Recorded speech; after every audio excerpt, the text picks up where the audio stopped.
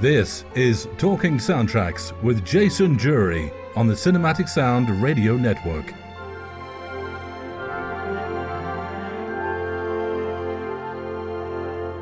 Hello again, my name is Jason Drury and welcome once again to Talking Soundtracks on the Cinematic Sound Radio Podcast.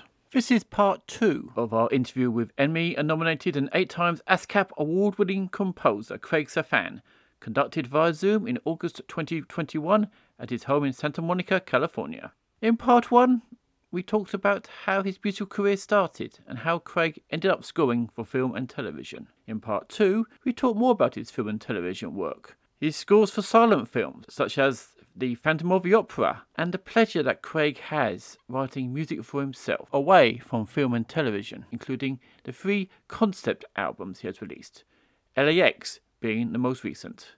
And, as with part 1, throughout the show, we'll be hearing more of the wonderful music of the legendary Craig Safan, including this.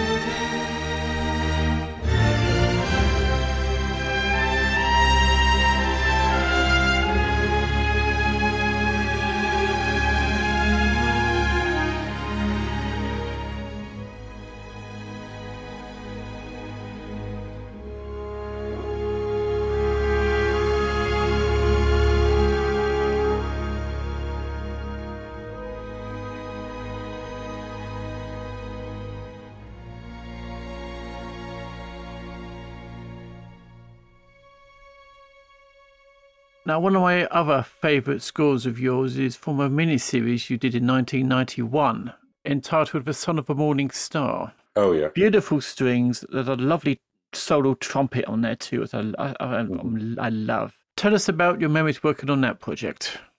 Well, that was another. You're picking all the good ones that were a joy to work on, and that was one of them. That was such a beautiful score and a beautiful film.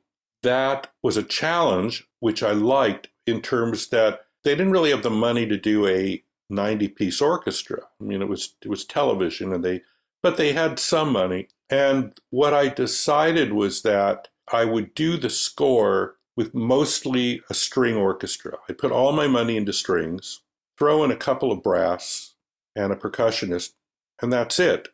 And again, it was about Custer and Little Bighorn, which is the encroachment of the American army on the Native Americans. So I thought, well, I'm not going to use that same music for the Native Americans. It was one of the first movies that used all actual Native Americans playing themselves, not like the old TV series from the 60s, where you'd see every actor in the world in makeup. These were all actual Native Americans, and they took great pains that the costumes were authentic, that the face paint was authentic, everything. And I thought, well, how am I going to do that? I don't want that to be the same music. I want it to be starkly different. And what I thought was that, okay, I'm going to use a solo Native American flute. And the Native American flutes were not hollowed out. They were literally cut in half, then hollowed, then tied back together with leather. So they have a lot of air. They're amazing sounding. And I was able to find a man who could play it, who was Native American, and also could improvise. Again, I went to the UCLA Ethnomusicology Library and listened to lots and lots of Native American music and sort of made notes of the main, most famous melodies. And then what I would do is I'd say to him, I'd bring him in the studio and I'd say, okay, do you know this tune? And I'd play it. He said, oh, yeah, I know that tune. Well, I want you to watch the screen and this scene of the Native American village or some painting or Geronimo or all that stuff. And I want you to just use that theme as a starting point. And he would play it, and we do it 3 or 4 times. Then when he was done, I'd go in and I'd cut it so it made sense. Then I put synthesizer pads, which are just held chords, and we're not hitting any cuts. It's just floating over it. And then I said, okay, now I'm going to use Native American percussion and write it so the percussion, which is paying no attention to the flute, they're not playing together, is going to and hit the appropriate moments. So it's almost like these 2 separate worlds that are floating. And that became all the Native American music. So to me, one of the most important things on writing for film music, because I don't have one style. I think certain composers, like John Williams, he writes in a certain style. Occasionally he moves away from it a little, but 90% of the time he writes in a certain way. I tend to be more eclectic than that. I've done rock and roll scores, I've done big symphonic scores, I've done a lot of electronic scores. And the first thing that I like to do is to look at a picture and sort of come up with the palette.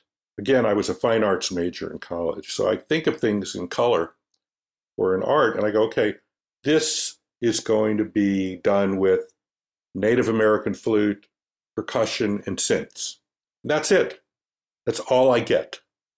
And I have to make that work. And I think those limitations lead to a lot of creativity, or like the rest of the American, the United States part of that score, I'm going to use a lot of strings because I want the emotion. I don't want to just play battle and death and all. I want the emotion because it's so emotional, this story. And I'll put a few trumpets in and some brass in. So that was my palette. That's what I had to work with. I didn't have a big percussion section. I didn't have woodwinds. I didn't have synths. And I think each movie, I figure out what that palette is. And that's my starting point.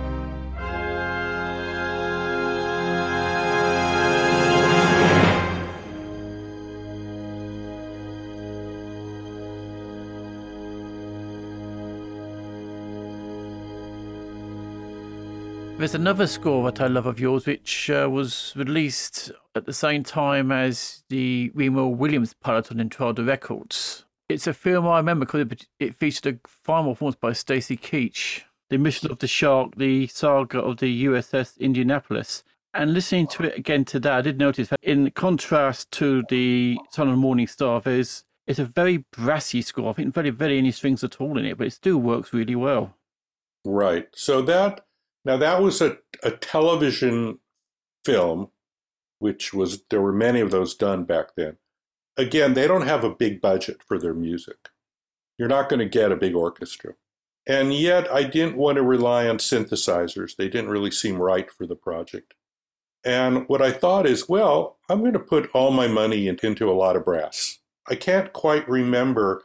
I think there were some strings, but it was more like, okay, I'm going to get 4 cellos and 1 bass, and no violas and no violins, because I don't want 1 violin. That's going to sound stupid, or 2 violins.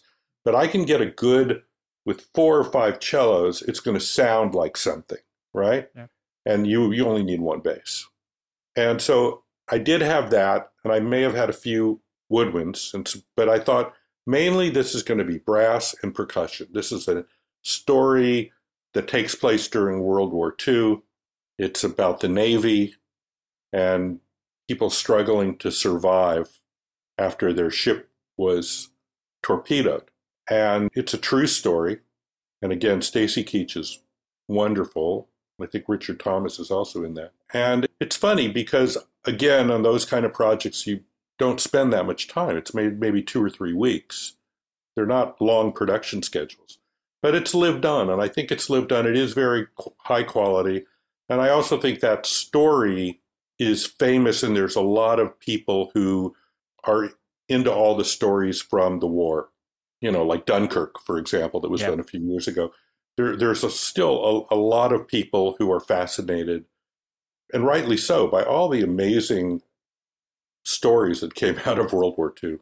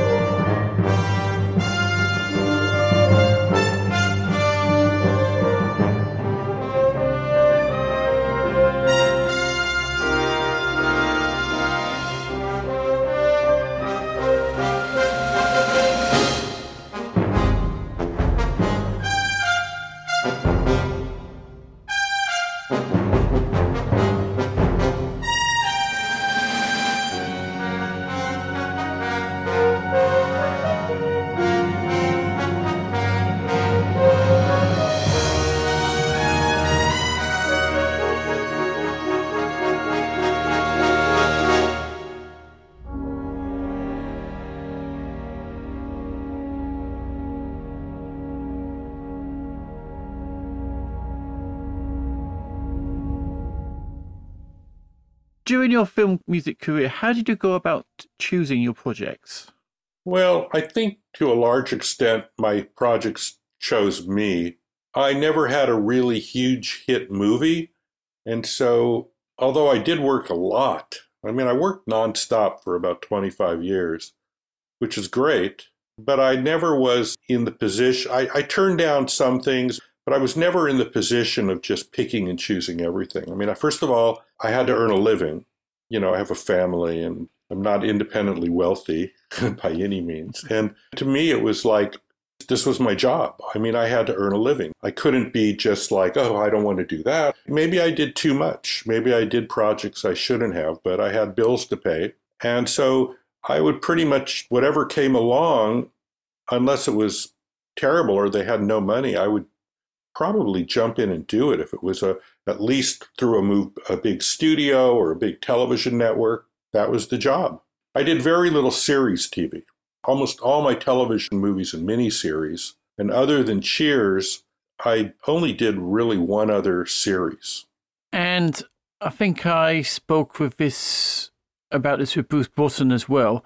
When the phone stopped ringing for film projects, did you walk away from the film music industry, or do you think the film music industry walked away from you? I think both. You know, I think a lot of a composer's career is tied to the directors he or she work with, and also have they had like a mega hit. And I think that what happened is that a lot of the directors that would hire me stopped working. And I also thought, you know, as I'm getting older, I don't want to just be chasing after every film. I don't need to. I don't need to do, you know, when you said choosing your projects. When I was younger, I needed the money. But at a certain point in my life, I had worked so much and been so successful that the financial aspect stopped being an issue. And I wanted to write musicals. I wanted to write my own theatrical musicals. And then I also wanted to write my own albums. And I didn't want to be out there like, you know, like a 30-year-old hustling for every little project. And so I sort of figured, well, if people want me, they'll come to me, and that's it. So I think the industry sort of moved on for me because I didn't have big hits. And then I also think that the directors who really hired me a lot stopped making movies. And it was just a progression that happened over about a 10-year period. I don't feel bad about it. I feel like I said, I was very young when I started. I probably did my first film when I was 24. That's pretty young. And by the time I was 25 or 26, I did the Bad News Bears in Breaking Training with a 90-piece orchestra at Paramount. So my graph was like a rocket. And then it's sustained for 25 or 30 years. And, you know, that's long enough. And funny, right now, it's like I feel, well, I don't know that I want to deal with all the politics and deal with all the stress. It's a very stressful job. They're constantly changing the movie. There's constant battles going on between the studio and the producer and the director. And then just physically writing that much music over a period of a month or so, you know, is crazy. You need a whole staff to do it. So I have zero regrets. I've done some great projects, and I'm happy with what I'm doing. I just finished my third album of my own music, so that makes me happy. Away from the theatrical releases, you also scored some documentaries, like there's one, Secrets of the Titanic. Oh, yeah. 1996. That stood out for me. Did you score documentaries in a different manner to the features? Yes, you do. Documentaries are very different than... I did a bunch of documentaries, and it's quite different. I think you have to lay back a lot because there's going to be voiceover over everything. And usually when you're scoring it, you may hear some of the voiceover, but they haven't finalized it. Because what they'll do is listen to your music, and they'll record all the voiceover, you know, the whoever the narrator is, and then they'll cut down the narration and move it around the music, and so you always have to be aware that somebody's going to be talking over a lot of your music. So you don't want it to be really soft and then really loud and really overly active. The Titanic, that was a wonderful documentary. That was National Geographic, and it's ended up their biggest selling documentary of all time for their company. And I loved it because I'm sort of a science buff. I always loved science. I think I might have become an archaeologist if I wasn't a composer. I mean, even my first album, Rough Magic, is about Paleolithic cave art. But I was really lucky because I was one of the first people to see footage of the actual Titanic, that Ballard found it. He was financed by National Geographic, and he found the Titanic and was able to photograph it with these little robot subs. And this was long before the movie. It was under lock and key. Nobody could see this footage. It was so startling and such a big deal.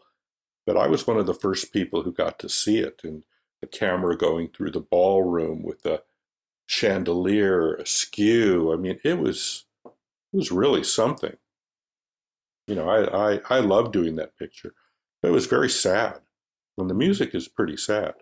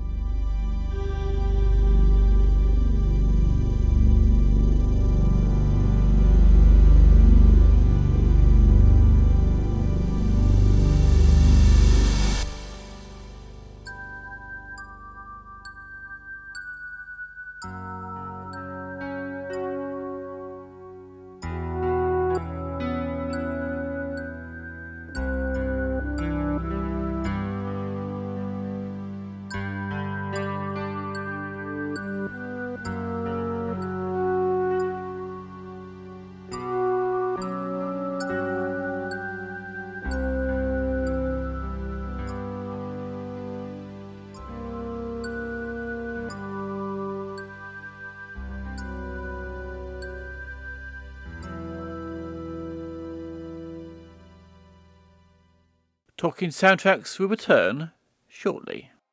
You're listening to the Cinematic Sound Radio Network. It's Talking Soundtracks with Jason Drury. You've rescored some classic silent movies, like, for example, The Kid. And Yes. you had to go at Phantom of the Opera as well. And how did you go about scoring both of those? So there's an orchestra called the Dallas Chamber Symphony in Dallas, Texas. They've been commissioning composers to do silent films. I got the call and they said, would you be interested in doing Charlie Chaplin's The Kid? And I said, yeah, absolutely. That sounds like a lot of fun. And it was originally for about a 14-piece chamber orchestra, which is what they had. And they performed it in Dallas. And then there's an orchestra out here that I'm friendly with that does concerts all winter, but in the summer does a string of concerts in a big park that overlooks the marina, all the boats. And they put up a big tent and a couple thousand people come. It's free. It's supported by the city. And the conductor heard about this and said, would you like to reorchestrate it? Because it's a symphony. And we'll get out big jumbotrons, big giant video monitors, and put them around the park so everybody can hear it and see it. So I reorchestrated, and it was very successful. And then the next year he said, let's do another one. And we talked about, I wanted to do Cabinet of Caligari because that was I liked that. He said, no, that's too obscure. Let's do Phantom of the Opera. And I said, okay, I've never seen it. I know the famous picture of Lon Chaney with his makeup. It's fantastic, but I've never actually seen that film. And I watched it and I went, wow, this is a friggin' great film. It's amazing. It holds together. And so I said, sure, I'll do it. I trimmed it a little bit because it was too long for our program, but it was still almost 75 minutes long. And it's a lot of wall-to-wall music, and it was for a full symphony and an organ and a couple of vocalists, because on screen they actually sing. They're singing Faust by Gounod. And again, with these orchestras, it's not like they have a lot of money. It's not like a studio film where you have a crew of orchestrators. So I had to orchestrate it myself and write it and copy it. And it was great. It was a lot of fun. And again, it was very successful. And that was the last time I did it. And it was only about a year before COVID. And now the last summer they were canceled. And this summer they're canceled. They're not doing the concert. But I really enjoyed doing it. It was just something new that I had never done. And I've enjoyed it.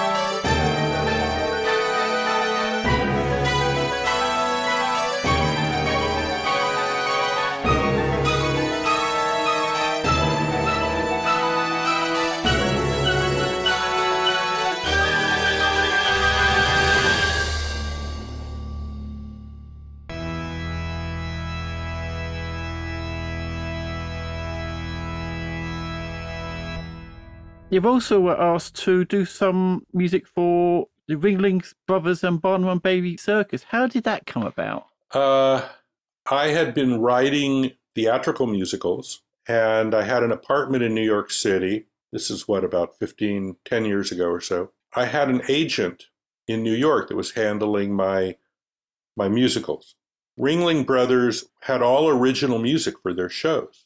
They were huge shows, arena shows. They'd be at the biggest Madison Square Garden or Staples Center here in Los Angeles, big giant arenas. And the director who came in to do the show, the music sounded very sort of New York Broadway, the composer who was doing it. And he said, can't we get something that sounds more like film music? And the agent who represented this other composer said, well, I do represent this guy that's done a few films. And they sent something and they said, yeah, we'd love him to do it. And I was looking for some work and looking for some different things to do. And I thought, okay, that sounds like an experience. So I did a few of their shows. I wrote all of it at home from videotapes of the acts. And I'd have to write some songs too that were done in the production. But for 3 weeks, I'd have to go and rehearse. There was an orchestrator. It was orchestrated for live band. It was all live because they can't do it to pre-record, because if they're playing to a high wire act, it's going to be a little different every time. So they have to sort of wait and you have to write all that in the music, all that, the different possibilities of what might happen to a circus performer. But it's another world. To say it's another world is an understatement. It was interesting to just be sitting in this giant arena working with the musicians, and then the animals would walk by and all the crazy people. Nobody speaks the same language because some of the performers only speak Russian. Some only speak Spanish. There was always a contingent of people from China. So when the director would talk, there'd be 3 translators you'd have to wait for. Whatever he said had to be translated into 3 other languages. That's a sort of a wacky thing.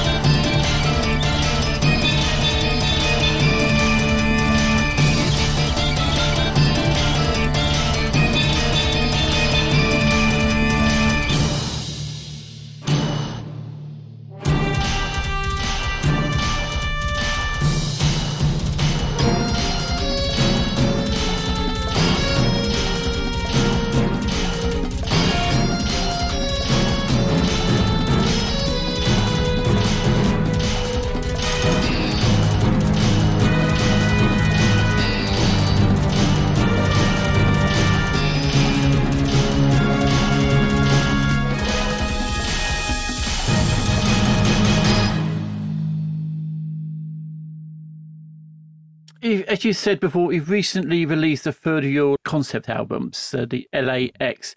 How much do you enjoy writing music away from film and television? I love it. I've done 3 albums. They're each concept. The first one was something that was rattling in my head forever. When I was young, my wife and I guess when we were first married, we were in France, and I wanted to visit the Paleolithic caves down in the Dordogne. And I was so moved, I always wanted to write music about it. So finally I was able to, and that's Rough Magic. And I traveled to many of the caves in France and also in northern Spain and across the Pyrenees near Bordeaux. There's some caves. I recorded sounds in them. I recorded the reverbs in them. The second album was called Sirens, and it was based on sort of my love of the Odyssey. And I went to Sicily and tried to find some of the islands that were mentioned in the Odyssey. And that was a lot of fun too. Recorded a lot of sounds. And then this last one, I thought, well, I want to do another one, but I don't want to just, I've already done France and Sicily, which are pretty nice just to go to anyway. Yeah. And I thought, I was born in Los Angeles. My father was born in Los Angeles. I really love the city. I've seen it change. I've seen a lot of things that aren't there anymore. I think I'll write about LA, which is why it's called LAX. So it's like the past of LA, but it's also a play on the main airport here, which is LAX. And I just started writing and putting together these pieces, each one in a different musical style, of all the different thoughts and landmarks and experiences. And I ended up with about 25 pieces. I narrowed it down to 16. I put it aside to write The Phantom of the Opera, which took a long time. That was at least 3 months. That was a huge job. And then when COVID came, after a few months of being just at home in my studio, I thought, I should finish that album. Now's a good time. Nothing else is going to happen. And I wanted to put live musicians on it. And so I made a list of who I wanted to use, and they were all people who could record at home. And so there's violin and cello and saxophones and guitar and vocals.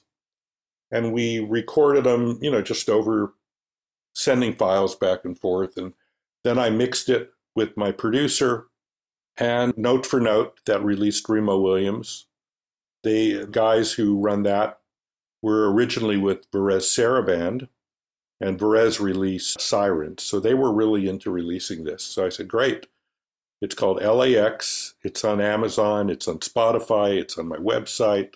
It's on Apple Music, all those venues, I'm sure, anything else you can think of. And I'm really happy with it. It's been getting fantastic reviews, and I love it. It's my favorite album by far. So it's very fulfilling to write music that is just out of my own mind, and that I don't have to be subservient to something else.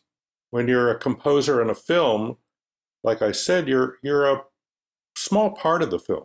To yourself, you're a big part of it. But to everybody else on the film, you're just another thing on that film.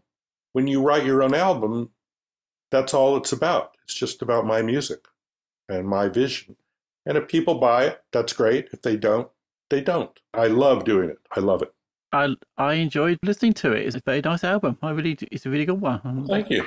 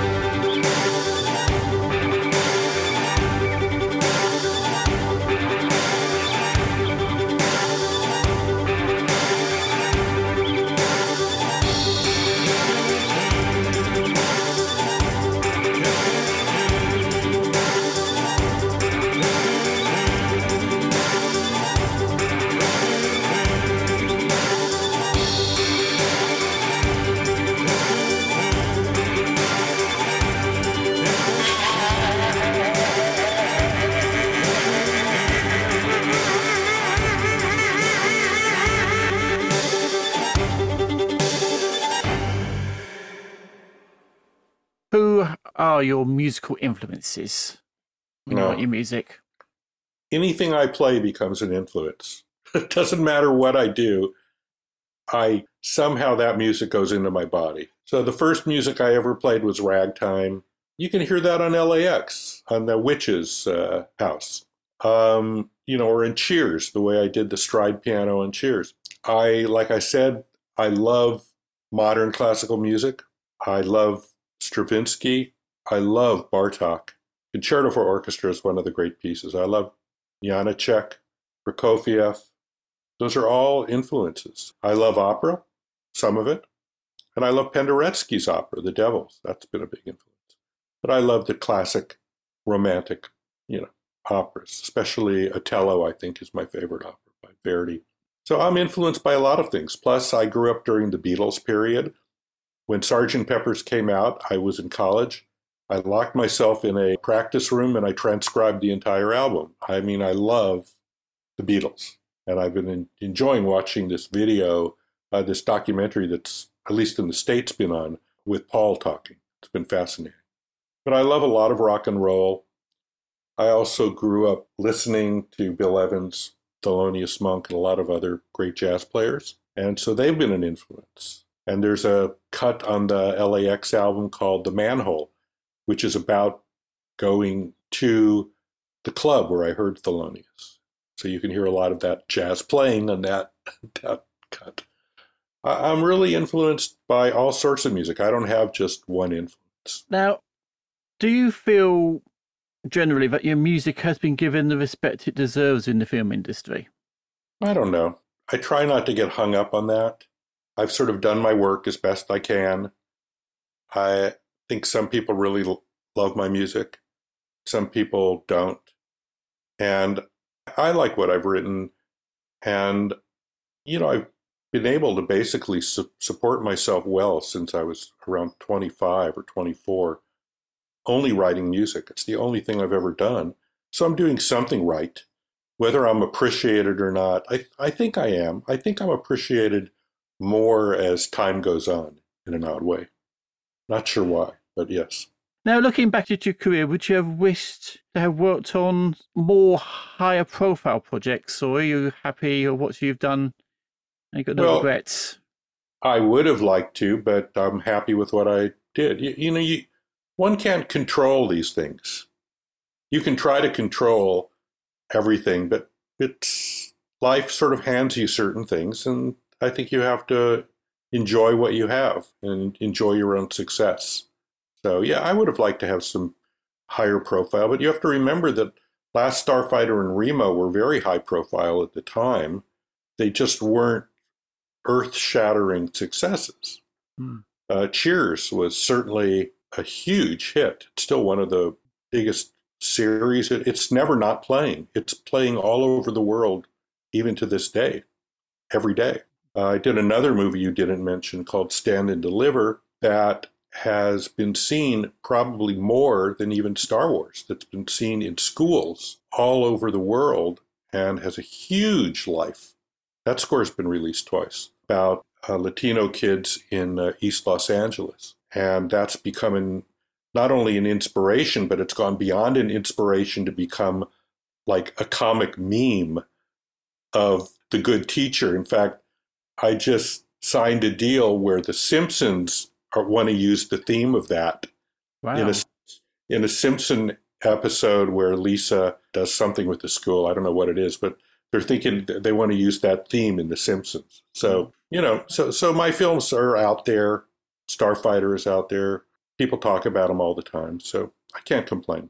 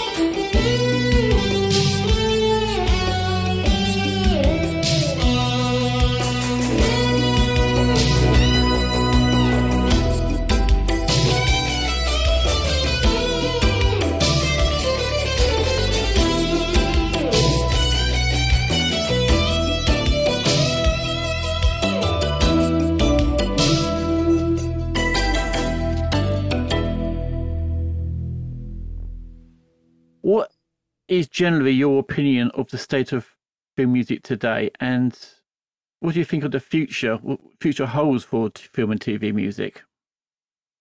Well, I think we've gone through a long period that was a reaction to maybe the 80s and 90s, where directors have not wanted big themes. They haven't wanted music to have the same functionality as it traditionally did. And music almost has become a sound effect. And often, especially in certain action films, it's hard to tell. Are those basses, or is that machinery in the basement of that building we're looking at? So I think the idea that there are themes has sort of disappeared. Just compare Batman by Danny Elfman and The Dark Knight by Hans, and you'll see what I mean. I mean, one has a theme and one really doesn't. And that's not putting down the composer. That's what the directors want. Because I think the composers are perfectly able to write good themes. I just think that's the fashion right now. We may go out of it, since the idea that the only really good thing to do are feature films and the television is sort of second rate, that's gone now. We don't even know what a feature film is anymore. I mean, I'm watching all my feature films on Netflix or Amazon. I think the whole concept of television versus feature film is moot. It's gone. If you see Game of Thrones, that had a strong theme. So you could say, oh, well, maybe themes are coming back. That had a really strong theme.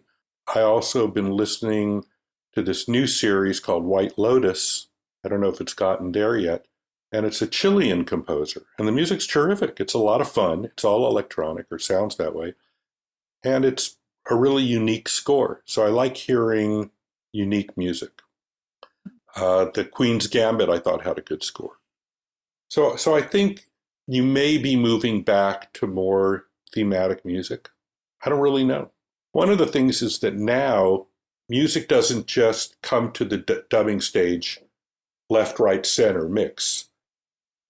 They have every element. So if a director says, I really like that drums, pull back the rest of the orchestra and just do the percussion. And now, how does that sound with the sound effects? Okay, let's do that. They're manipulating the orchestra on the dubbing stage.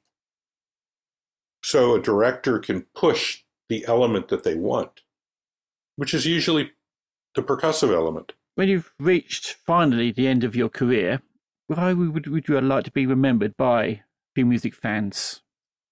Well, I think that over the years, as the internet became bigger and bigger, my music became much more accessible. Over the years, more and more of these little film music companies have released CDs and vinyls of my music that I never thought would come out at all. In fact, Warning Sign was released by Invada, which is down in Brighton area, a label. So I think that the fans know my music. People who love film music know my music. I don't think I've occasionally read, we wish he had done more, but I have no regrets whatsoever. I'm very happy with what I've done. I've done music that's been me, which means every score is a little different, because that's how I write. And that has good things and bad things about it in terms of business. So I like that the film music community knows my music. They have their favorites, but a lot of times I get these sort of left field favorites, like Warning Sign, or like Thief, Confrontation from Thief.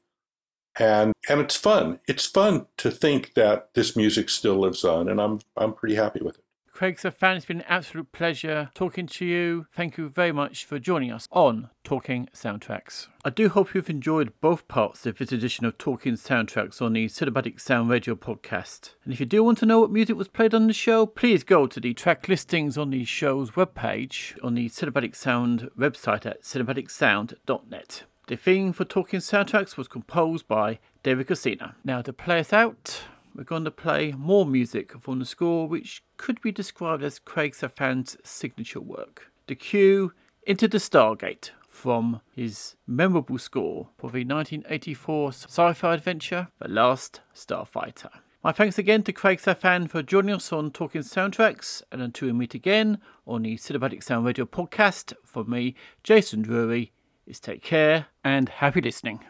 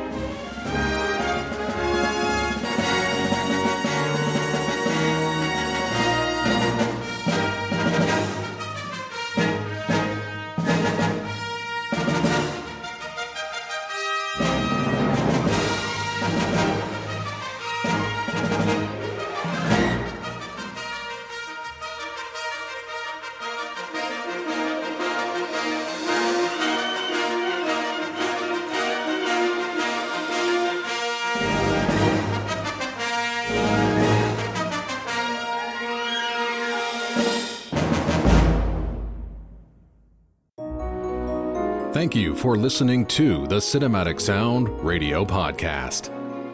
I want to thank Tim Burton for providing his voice for all the bumpers you hear throughout the program, and to David Casina for providing Cinematic Sound Radio's theme music. If you have any questions, comments, or concerns, please email us at cinematicsound@yahoo.com. You can find us on social media on Twitter, Facebook, and Instagram. And wherever you're listening to us today, please take a moment right now to leave us a rating and a review of the podcast. You can get a Cinematic Sound Radio t-shirt at our TeePublic store.